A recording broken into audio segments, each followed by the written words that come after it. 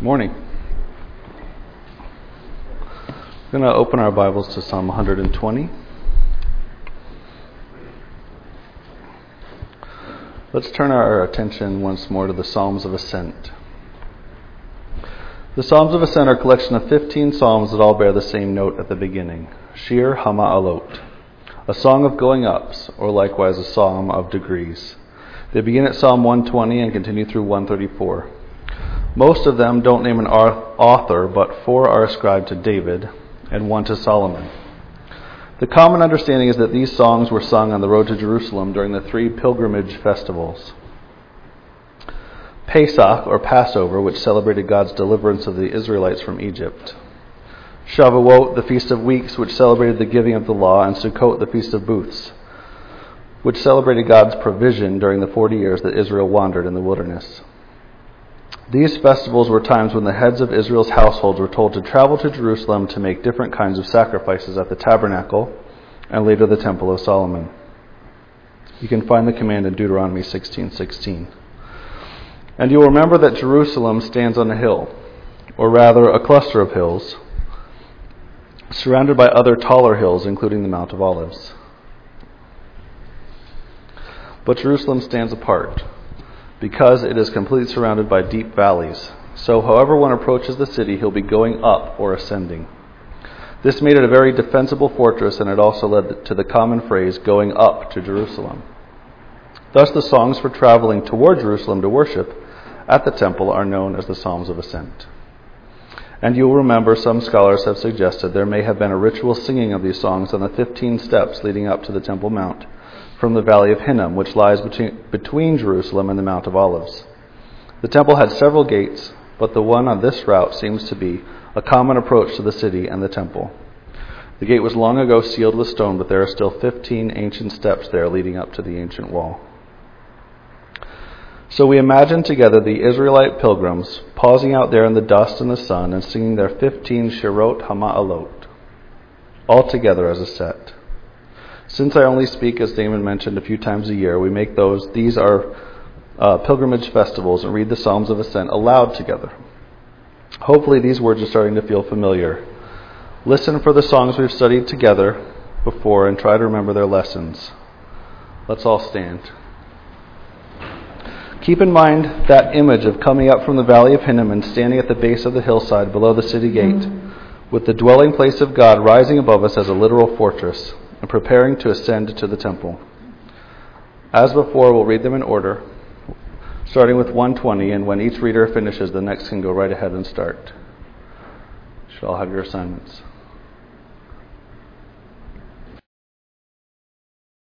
In my distress I called to the Lord, and he answered me. Deliver me, O Lord, from lying lips, from a deceitful tongue. What shall be given to you, and what more shall be done to you, you deceitful tongue? A warrior's sharp arrows, with glowing coals of the broom tree. Woe to me that I sojourn in Meshech, that I dwell among the tents of Kedar.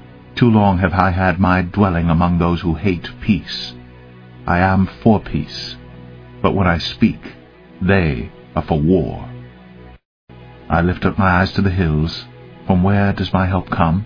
My help comes from the Lord, who made heaven and earth.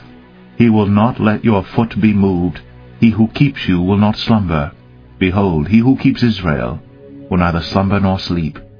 The Lord is your keeper. The Lord is your shade on your right hand. The sun shall not strike you by day, nor the moon by night. The Lord will keep you from all evil. He will keep your life.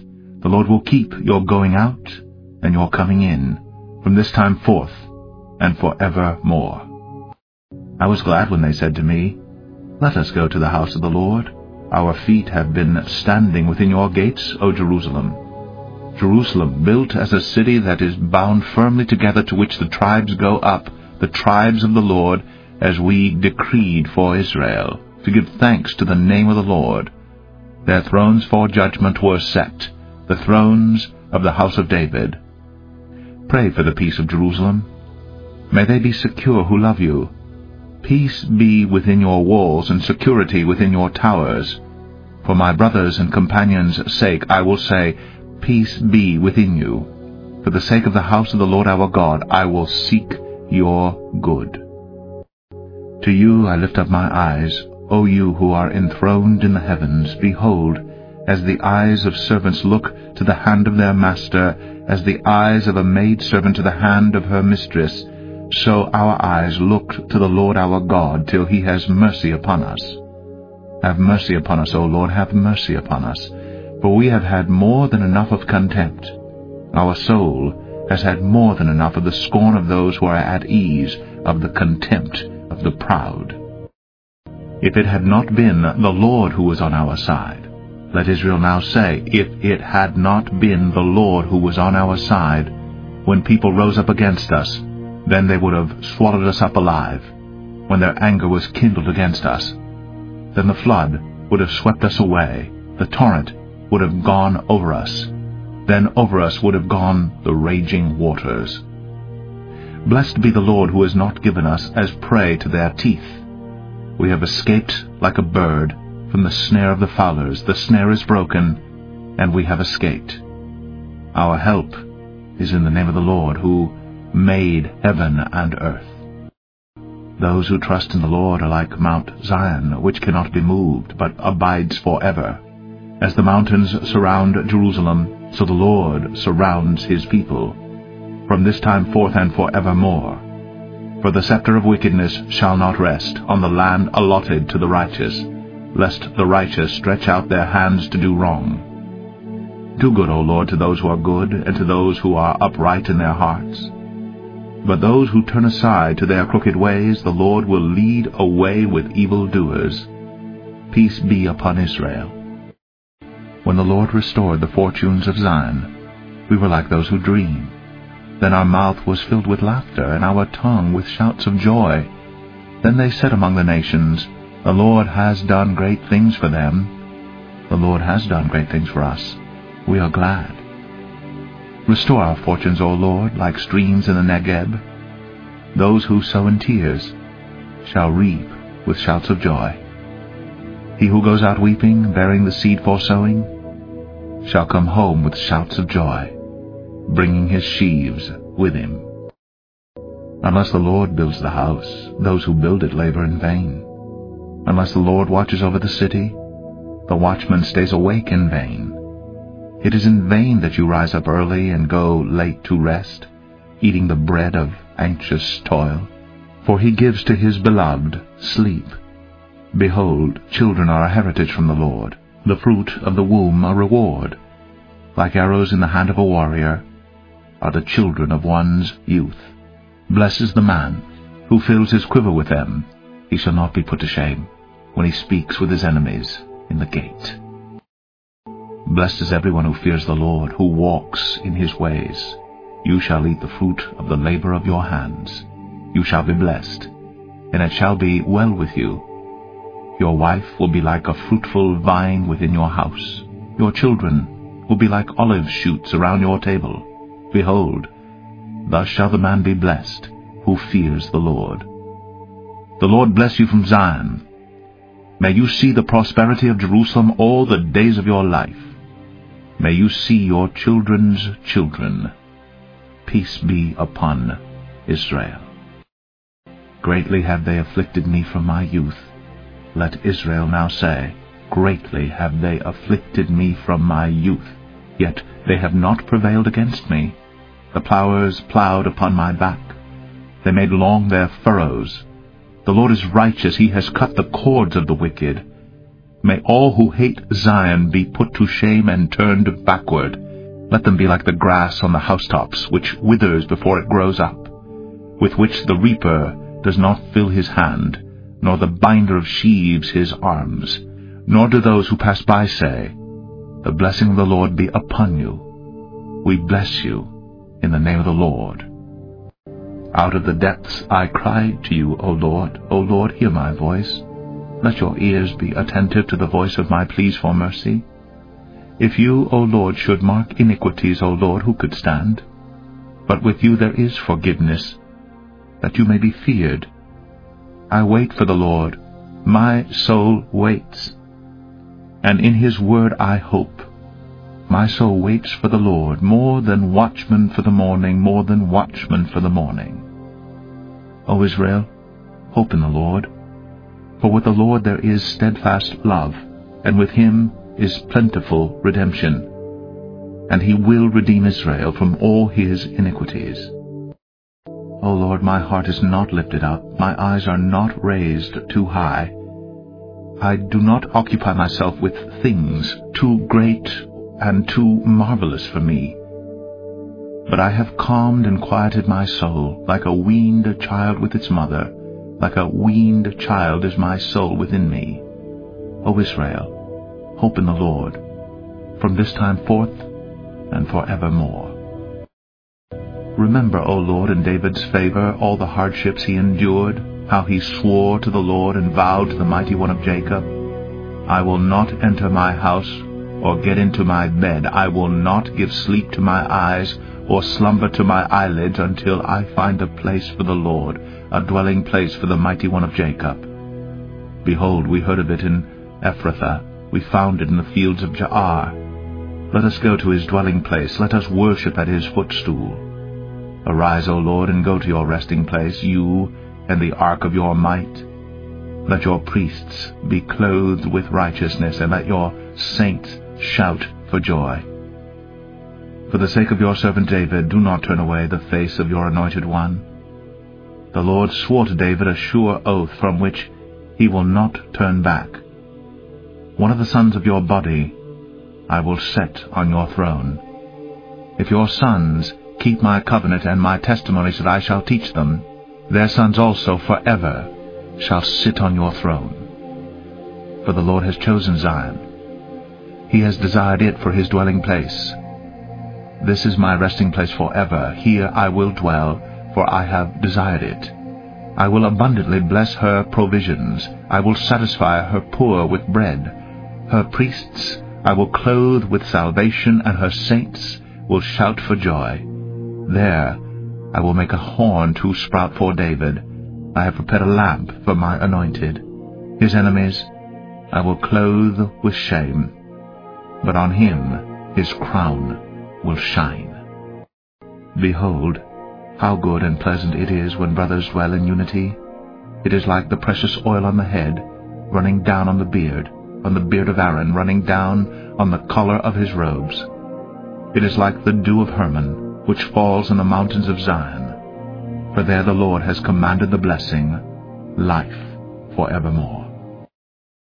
Come, bless the Lord, all you servants of the Lord, who stand by night in the house of the Lord. Lift up your hands to the holy place, and bless the Lord. May the Lord bless you from Zion, he who made heaven and earth. Thanks, you may be seated. Listening once again to these words, we may notice once more that individually and as a whole, they present a picture of the people of God going up to meet him in the place that he has chosen. And so we look to them to help us understand how we also may go about approaching God. This is my 7th psalm out of the 15 and that we've studied together since the spring of 2014. So at this rate, we'll be done about the time Adley gets into middle school. First, we studied Psalm 124. This song reminded us to come to God remembering, looking back at the Ebenezers of his past faithfulness and trusting him to be faithful in our lives going forward. Then we looked at Psalm 123. We saw the importance of coming to God with upturned eyes, a right perspective toward his nature and position in this situation, understanding who he is in relationship to us and to all of creation. We immersed ourselves in Psalm 130 and learned to come to God seeking and expecting redemption. We saw that from ancient days the people of God have understood his consistent nature, that he is just, that we are guilty, and that he offers us redemption. We examined Psalm 125 and saw that we should come to God with unshaken trust, that God holds the patent on truth and righteousness, and it has no need of innovation, that such a stance will not be popular and certainly won't be mainstream, that the world will not love us for trusting God and standing unmovable in the face of wickedness. Indeed, Jesus himself warned us that we would be hated if we follow him. Then we cuddled up with Psalm 131. It showed us that we come to God with submitted selves, having received and accepted his discipline, like a weaned child. And last time, more than a year ago, on the day before Ransom was born, we discussed Psalm 128 and saw that we also come to God walking in his ways. Our human freedom or common grace includes the opportunity to make choices that matter and affect our lives and the lives of others, up to and including the choice to be one of those who fear God, and beyond that, to also walk in his ways. So we must be both doers and trusters. We must set our wills to hold the Lord in reverent awe, set our bodies, hearts, and minds to make his ways our ways. And we must trust that he will honor our efforts and handle all the myriad things that fall beyond our comparably tiny ability to control.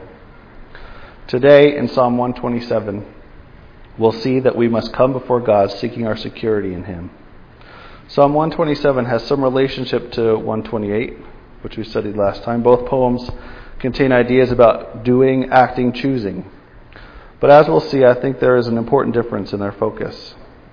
Where Psalm 128 encourages us to conform the actions and choices of our lives to the precepts set out by God and to trust him for what we cannot control, Psalm 127 balances that responsibility by pointing out just how little control we actually have. But then again, there may be a yet deeper thought that we can draw from this poem.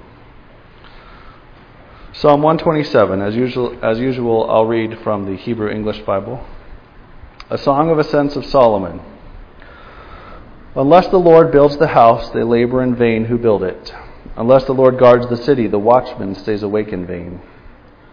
It is vain for you to rise up early, to sit up late, to eat the bread of sorrows, for so he gives his beloved sleep. Behold, children are a heritage from the Lord, the fruit of the womb is a reward. Like arrows in the hand of a warrior, so are the children of one's youth. Happy is the man who has his quiver full of them. They shall not be ashamed, but shall speak with their enemies in the gates. Believe it or not, there's some controversy about the interpretation of this psalm. One scholar famously called verse 2 the most difficult translation problem in the whole book of Psalms. Now, usually I don't mention the interpretations of others, sticking rather to the text itself as best I can translate and understand it. But I'll make a brief exception here for two reasons. One, this psalm is very commonly quoted out of context, and based on my study of the scripture, I believe that the majority of the stock interpretations are probably wrong. Some wildly and some only mildly, but at best the common applications of Psalm 127 err in their focus. I've variously seen Psalm 127 used to forbid staying up or eating too late, to condemn workaholics, to promote the raising of large families, and even to ban contraception. Among scholars, it is very common to add words to verse 2, and then to argue strenuously about which words to add and how they should affect the interpretation, usually in defense of one of the prescriptions I just mentioned. And nearly everyone who discusses Psalm 127 treats it as though it's really two poems that are joined together by mere happenstance. But I actually do not think this psalm is difficult to understand if we begin, as we have in the past, with the idea that to understand a poem in its purpose and its message, we must begin by understanding its poetry. In Psalm 127, I believe this is perhaps more important than it was in any other psalm we've studied in the series, and that this simple shift of perspective quickly resolves the translation debates and the arguments and the adding of words.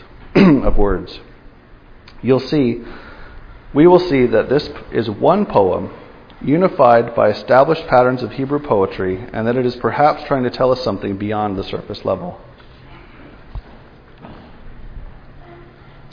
These songs, you will remember, rise out of the poetic culture of Hebrew. And this is part of what sets Psalms apart from other kinds of scripture. Hebrew poetry works with a set of tools that is somewhat different from Western poetry, which relies on rhyme schemes and patterns, syllables and accents.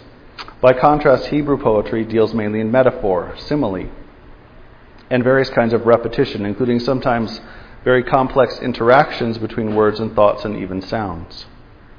Key words play a large part, as well as sometimes elaborate imagery.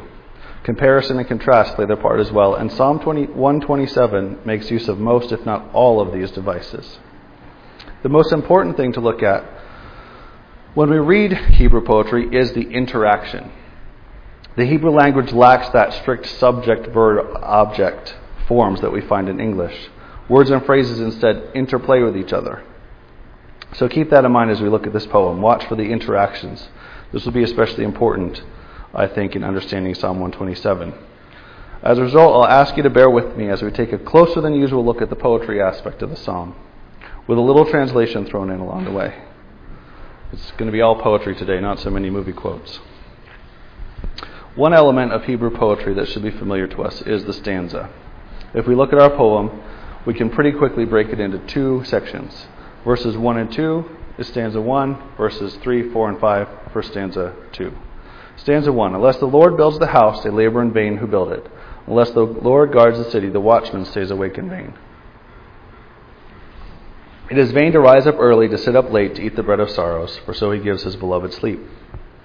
Since repetition is the most common tool in Hebrew poetry, we look first for the repeated words, and we see that stanza 1 can also be divided into sections, using the repetition. Verse 1, unless the Lord builds the house, they labor in vain who build it. Unless the Lord guards the city, the watchmen stay awake in vain.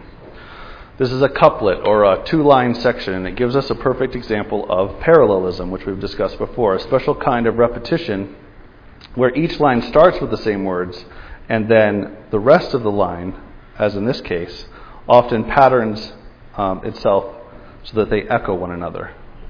Unless the Lord builds the house, they labor in vain who build it. Unless the Lord guards the city, the watchmen stay awake in vain. It's always good to pay special attention to the beginning of a Hebrew poem, because in Hebrew the most important idea often comes first. In English, we often think like Sherlock Holmes. We take all of the supporting details and work our way up to the crux of the matter at the end of the sentence or the paragraph or even the whole book or written work. In fact, I'm using that pattern of discourse right now, but not so in Hebrew. Often when a Hebrew poet wants to emphasize something, he places it at the beginning of the poem, at the beginning of the section or the line. And then, more often than not, repeats it in a slight variation just to make sure we didn't miss it. What follows interacts with and expounds upon that thought. So here at the beginning of our poem we find this couplet, unless the Lord builds the house, they labor in vain who build it. Unless the Lord guards the city, the watchman stays awake in vain. Now there are three aspects of these first two lines that are invisible in English. One is the order of the words in Hebrew, another is the gender of the words, and the third is the sound of the words. The order, if rendered more precisely but less grammatically, would be something like, if the Lord not builds the house, vainly they labor who build it. If the Lord not guards the city, vainly stays awake the watchman. In this order, we see more clearly the pattern and therefore the emphasis on the words, if the Lord and vainly. Those will be key to our understanding of the whole poem. Now you'll remember that in Hebrew tradition, a complete image must include both genders, and a harmonious thought must demonstrate order and harmony between the genders. We have seen this before, especially in Psalm 123. One way to include both genders is by choosing gendered words. Hebrew, like many languages, but not English, classifies its words as either masculine or feminine. By choosing words with certain genders, the poet can create another kind of pattern to guide the reader in certain directions. So it is in Psalm 127, verse 1. The word house is masculine. The word city, which appears in exactly the same place in the pattern, is feminine. This is very common in Hebrew poetry and indeed in other ancient poetry of the Middle East in the same time the psalmists were writing. So we understand that the psalmist wants to emphasize that this first thought is complete and harmonious, as though to say, here is a wise saying. Another way of emphasizing and guiding our thinking about the poem is the use of alliteration, the repetition of sounds. An English example would be The Raven by Edgar Allan Poe. Once upon a midnight dreary, while I wandered weak and weary. Once upon pondered, while weak, weary. Or a more obvious example, if less stoic, Peter Piper picked a peck of pickled peppers. Likewise, we see alliteration in Psalm 127, verse 1. The word vainly is pronounced shav. It appears in the middle of each line in verse 1. And if we peek ahead a little, we see it at the very beginning of verse 2. So if we scan down the poem vertically in Hebrew, we would notice the pattern, shav, shav, shav, vainly, vainly, vainly. Then if we looked more closely at the last phrase in verse 1, vainly stays awake the watchman, we would find it pronounced like this, shav, shakad, shomer. Alliteration like this is used once again to draw attention to certain words and to signify the completeness of the thought. If the Lord not builds the house, vainly they labor who build it. If the Lord guards not the city, vainly stays awake the watchman. Adding to the interaction, we might notice that the house is the basic unit of an ancient city. If you recall, when Nehemiah returned to Jerusalem to rebuild the walls in Nehemiah 3, the men rebuilt the wall, each in front of his house. When the wall was complete, it enclosed all the houses in the city. So if the Lord builds not the unit, vainly they build. If the Lord guards not the whole, vainly they watch. Now looking ahead to verse 2, again we find the word vainly, and this time it is right in the first position.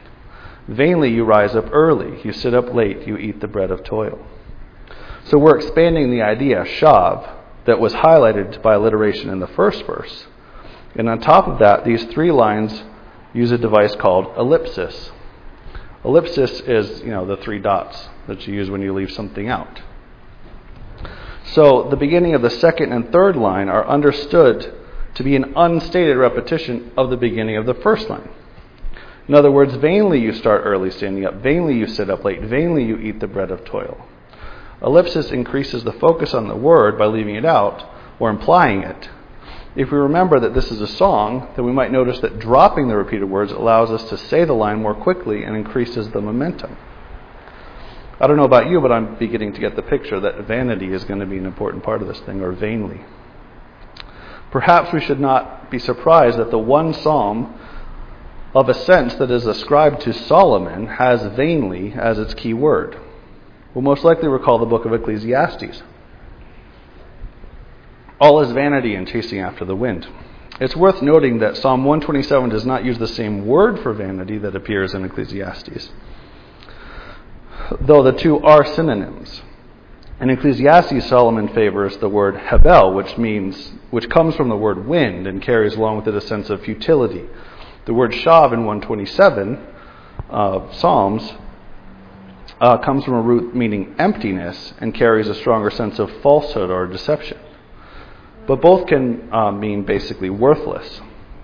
It may be that Solomon chose shav in Psalm 127 because he wanted to create the alliteration in these first 2 verses, which we will see may have even further bearing on our understanding as we go along. In any case, we get the strong impression that all the work and labor described is fairly pointless and without the key ingredient of the Lord.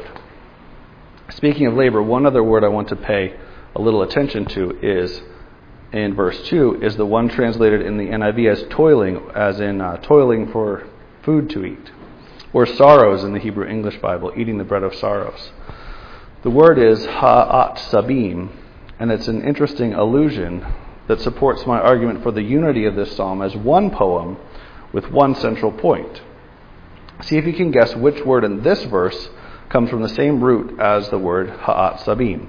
Genesis 3:16. To the woman he said, I will greatly multiply your sorrow and your conception. In pain you shall bring forth children. Both the word sorrow and the word pain come from the same root as ha'at sabim.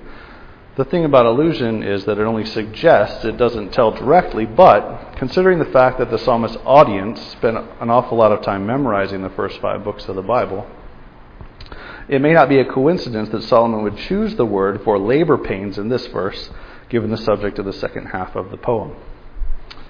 But more on that later. For now we take note that in support of the first verse, the psalmist tells us it is worthless to get up early in the morning, to sit up late into the night, and to consume the bread or products of our intense efforts. Now I want to get to the part of the psalm that seems to cause the most trouble to interpreters, the second half of verse 2. If the Lord builds not the house, vainly they labor who build it. If the Lord guards not the city, the watchman stays awake in vain. Vainly you rise up early, you sit up late, you eat the bread of toil. For so he gives his beloved sleep. This last line is the one that causes all the controversy. Those who want to emphasize the sovereignty of God aspect of verse 1, or possibly to lean toward a prosperity gospel, want to translate the line, for he gives to his beloved in their sleep. All that toil is worthless, they say, because God can prosper you while you snooze. The ones who lead toward the condemnation of workaholism, prohibitions of staying up late or partying, prefer to translate it, for he gives sleep to his beloved. In other words, get with the program. Sleep at sleep time, work at work time, eat at meal times. In either case, they seem to treat the second half of verse 2 as a kind of non sequitur that needs to be explained away. I don't think it is. As I read the poem, it flows smoothly from the first 2 verses and sets up the next 3. But to understand how, we need to finish our poetic analysis of the poem. It's not surprising that this final phrase in verse 2 engendered a lot of attention. It appears that's exactly what the psalmist intended. When we look at verses 1 and 2 from a poetical standpoint, the last phrase definitely stands out. If the Lord builds not the house, vainly they labor who build it. If the Lord guards not the city, vainly the watchman stays awake. Vainly you rise up early, you sit up late, you eat the bread of toil, for he gives his beloved sleep. What's missing in the last line? There's no repetition. The last line of verse 2 breaks the pattern, and it breaks it spectacularly. Verse 1 is a perfect, gender-balanced parallelism, a complete and harmonious thought. Verse 2 uses ellipsis to emphasize that thought through implied repetition, like an engine building up steam, and then smack. Solomon breaks the pattern. Whenever you see a single unmatched line in Hebrew poetry, it stands out. Sometimes it comes at the beginning of a poem or a stanza, sometimes at the beginning and the end, or just at the end. We've seen that in other poems. Or in this case, it can appear right in the middle. When an orphaned line appears in the middle of the poem, it generally signifies a change of direction. In this case, the change is so sudden and seemingly complete that many preachers have treated verses 3, 4, and 5 as though they are a totally different and separate poem, at best connected by the thin thematic thread of things that man might build, a house, a city, a family. But I believe the change is not nearly so complete as that, nor is it a thematically dissonant note from what comes before. For one thing, if you look back at verses 1 and 2, there's not just a lot of effort, there's also a lot of wakefulness. So the idea that the Lord gives his beloved sleep stands out in contrast, or even in answer to the watchman who stays awake in vain, or the one who rises early and stays up late, toiling away in vain. Also, the word sleep is pronounced shanah, which connects it to the string of alliterations in the first half of the psalm. Shav, meaning vainly, associated with the man striving in his own strength, is contrasted to shanah, meaning sleep or rest. The psalmist sets up a paradigm and then he breaks it, just as he sets up the pattern and then he breaks it. The word that starts this pattern-breaking phrase is perhaps the most ambiguous. The words he gives, his beloved, and sleep are quite straightforward, common words. The word translated in the Hebrew English Bible as for so is hard to pin down. The word is ken, which sounds like the Hebrew word for yes, but it isn't quite. It does carry an idea of truthfulness. But it's a kind of multi-use preposition, hence the license taken in translating it. But the most common usage of the word is simply as so. The meaning of this preposition seems to be that whatever comes before it is leading to whatever comes after it. A logical conclusion, if you please. Akin to therefore, but not quite as direct. More like thus. Ken is often part of a construct with the word ki, which means because. Because this, thus that. This phrase then would not be intended as a non sequitur in a logical sense that needs to be explained away with extra words. It should be a smooth progression of thought. So how is thus he gives his beloved sleep a logical progression from if the Lord builds not the house, vainly they labor who build it. If the Lord guards not the city, vainly the watchman stays awake. Vainly you rise up early, you sit up late, you eat the bread of toil. If you'll come along with me a little further, perhaps it will become clear. To understand what we're progressing from, perhaps it would help to consider what this sudden break in the pattern is transitioning toward. Look at verses 3 through 5. Stanza 2. Behold, a heritage from the Lord are children. A reward is the fruit of the womb. Like arrows in the hand of a warrior, so are the children of one's youth. Happy is the man who has his quiver full of them. They shall not be ashamed. They shall speak with their enemies at the gates. The first word we see after the little orphan line, thank you. After our little orphan line broke up the parallelism party is behold. We've seen this word in other Psalms of Ascent as well, meaning look or hey, check this out. In modern Hebrew, they use hine as an emphatic demand for attention. Yo, look here. Hey, you. Behold, another showstopper. And when it's in the middle of the thought, another word that suggests that what has gone before is connected to what comes after. What are we beholding? A heritage from the Lord, our children, a reward is the fruit of the womb. It's another parallelism, just like in verse 1. And if we check the genders of the words, we find that heritage is feminine and reward is masculine. Children is masculine and womb is feminine. So we have another harmoniously balanced image, the image of children as a gift. The word for heritage is fairly simply that, an inheritance, something that comes unearned. Reward might seem more ambiguous. In the modern era, we think of reward as transactional. Like, I was a good person, so I get to have children.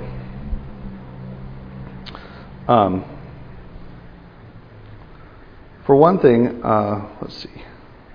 I think that misses the mark of what the psalmist is saying here. For one thing, we discussed last year in Psalm 128, the paradigm of follow God, get girl, have kids. That it's not supported by the realities of life any more than it is by the principles of Scripture. And here the word reward, while it does carry the idea of wages, also comes in the context of an ancient national monarchy. We might think today, I went to work, I did my job, or seemed to, my employer owes me my wages, or I dieted all week, I deserve a reward. But this is modern thinking. In the ancient world, if you went into battle with the king and your army was victorious, he might distribute some of the plunder to you and the other soldiers. That's one of the senses of this word reward.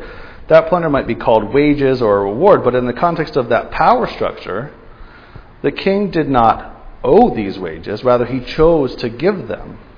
The source of the reward was the king, not yourself. Now we're narrowing in on the point of the psalm. He gives his beloved sleep. Children are a heritage and a reward.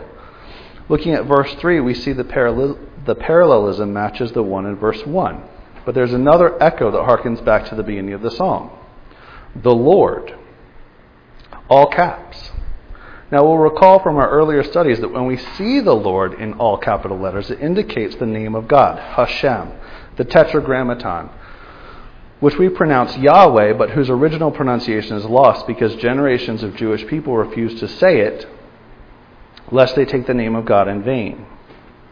This is the personal designation of God, in his selfness, the creator, the originator of all things, the beginning, the Lord himself. So we're dealing once more with a personal interaction between God and man. Children come from the Lord personally. In verses 1, 2, and 3, in fact, we see examples of the Lord interacting personally with the matters of human life in its specifics. But I think the connection between stanza 1 and stanza 2 goes further. Let's look at the rest of the poem. In verses 4 and 5, we see an expansion of the image from verse 3. Poetically, we call this an extended simile. Like arrows in the hand of a warrior, so are the children of one's youth. Happy is the man who has his quiver full of them. They shall not be ashamed, but shall speak with their enemies in the gates.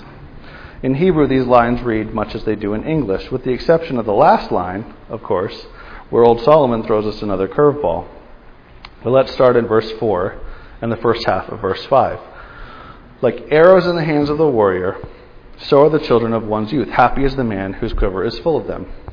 My dad, who is here today, always liked this verse because an Israelite quiver had 5 arrows, and he had 5 kids, so he figured he was a pretty happy guy.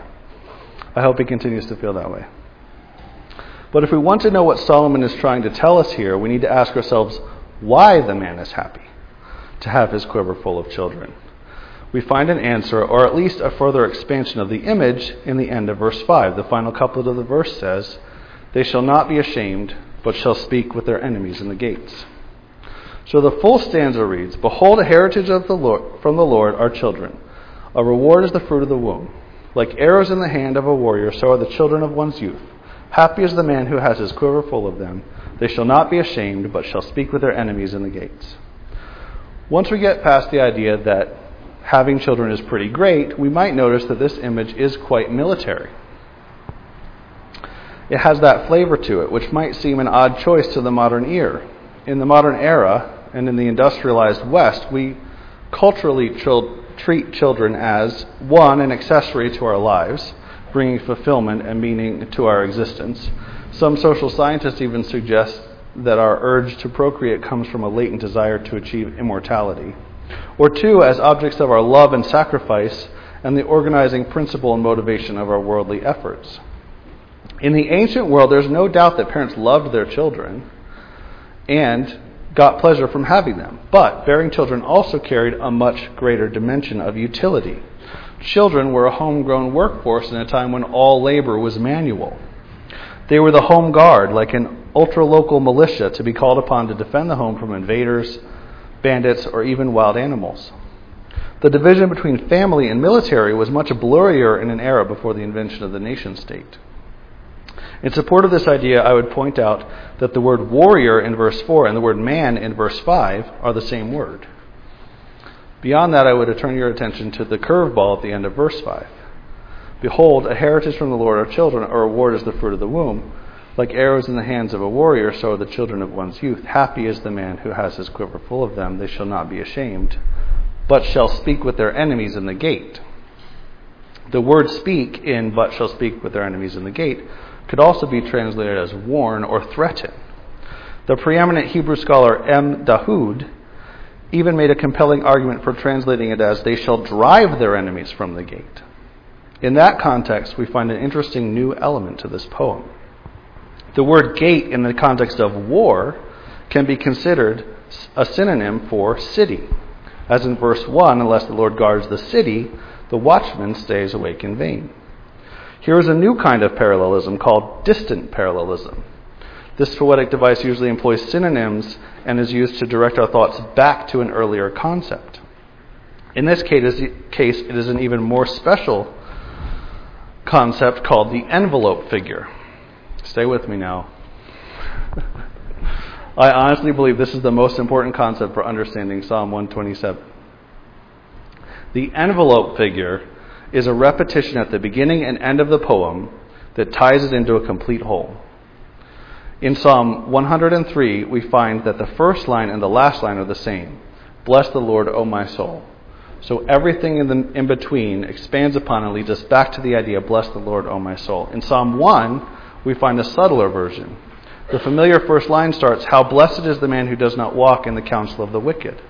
And the last line ends, for the Lord knows the way of the righteous, but the way of the wicked will perish. Thus the idea of walking wickedness, so to speak, ties the poem together. In the same way, the words city and gate tie stanza 1 of Psalm 127 together with stanza 2. Here's the final evidence that this poem is one thought with one purpose.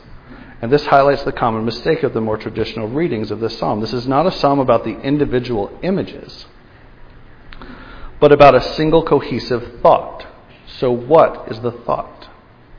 We might suggest that it's the futility of human endeavor, contrasting the omnipotence of God with that futility. Consider the key word vanity. Perhaps, as in Ecclesiastes, Solomon is pointing out to us that no matter what we choose to do, it will always be meaningless. But this is not consistent with the rest of Scripture. Proverbs 6:6-11 says, Go to the ant, O sluggard, consider her ways and be wise. Without having a chief officer or ruler, she prepares her bread in summer and gathers her food in harvest. How long will you lie there, O sluggard? When will you arise from your sleep? A little sleep, a little slumber, a little folding of the hands to rest, and poverty will come upon you like a robber, and want like an armed man. And in 1 Timothy 4:15, to give a New Testament example, Paul says to Timothy regarding his work of teaching and preaching, be diligent in these matters. Give yourself wholly to them so that everyone may see your progress. Indeed, Mike Greenholt showed us in his message a few years ago about Ecclesiastes that ultimate futility and human powerlessness is not even the message of that book. The point of Ecclesiastes is to point us to the primacy of the Lord. So perhaps that's the message of Psalm 127. I think that it's part of the message. Certainly in verse 1 we should pay more attention to what God is doing than what man is doing. When we read, unless the Lord builds the house, they labor in vain who build it. Unless the Lord guards the city, the watchman stays awake in vain. The temptation, as Tom showed us last week in the parable of the laborers, might be to focus on our part in the story. they who labor building the city, the watchmen trying to stay awake. We ought rather to notice the primary actor, as Damon has taught us before. The Lord acts first, and we react. He created, He redeemed, He sustains us. There is certainly a message in the psalm about the necessity of God's involvement in our lives. But then, what is verse 5 all about? What about the envelope figure and the poem having one thought explored in 2 stanzas? Surely God is the prime actor in history. And as we saw in Psalm 128, He is not simply a player in the game.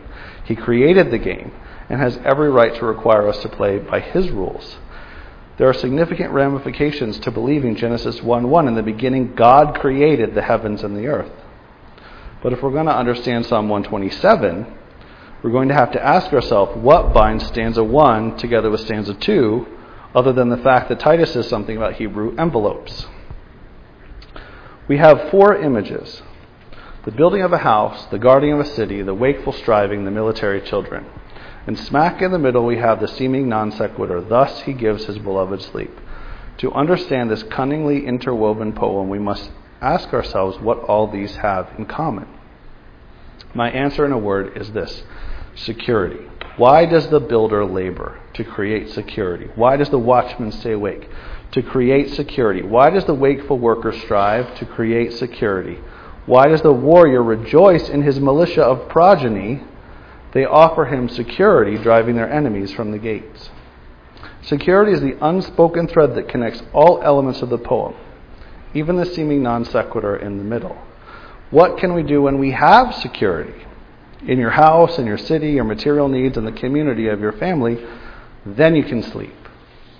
In this light, we can fully understand the poetic form of Psalm 127. If the Lord builds not the house, vainly they labor who build it. If the Lord guards not the city, vainly the watchman stays awake. Vainly you rise up early, you sit up late, you eat the bread of sorrows. Thus He gives His beloved sleep. Behold, the children are a heritage from the Lord.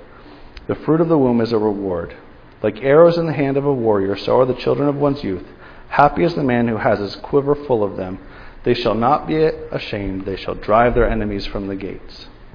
Stanza 1 offers a series of negative examples for seeking security without the help of God. Stanza 2 offers a positive example of achieving security with the help of God.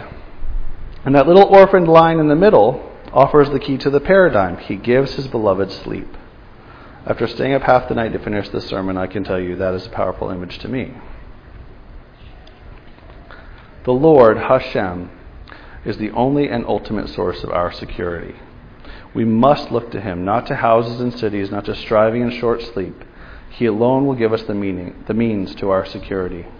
If the Lord builds the house, the laborers do not labor in vain. If the Lord guards the city, the watchman does not stay awake in vain. If we seek our security in Him, our efforts at diligence may actually come to something. He loves us and gives us the opportunity to rest in His protection.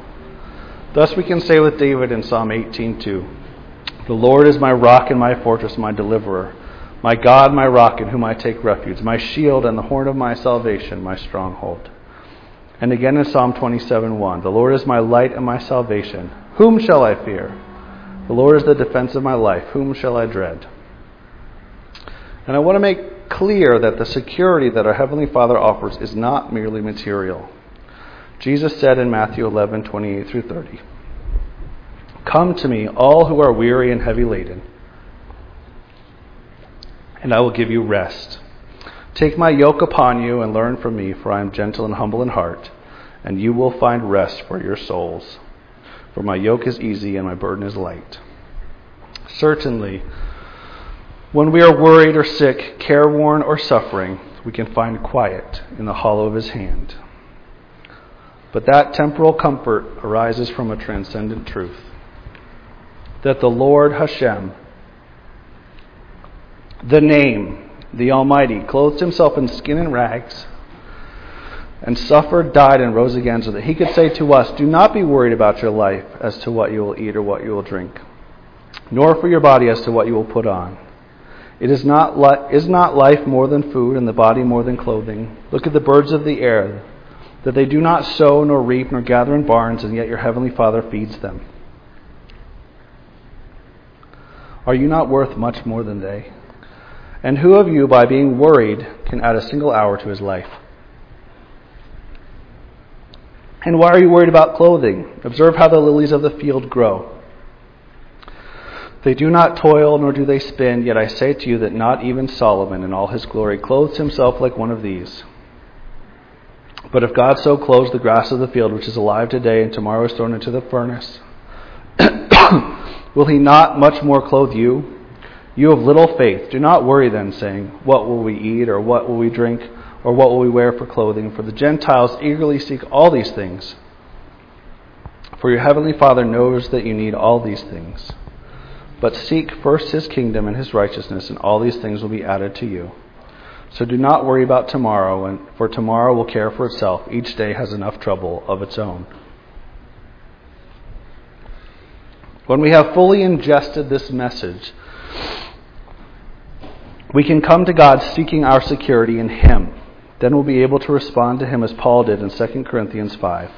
For we know that if the earthly tent, which is our house, is torn down, we have a building from God, a house not made from hands, eternal in the heavens.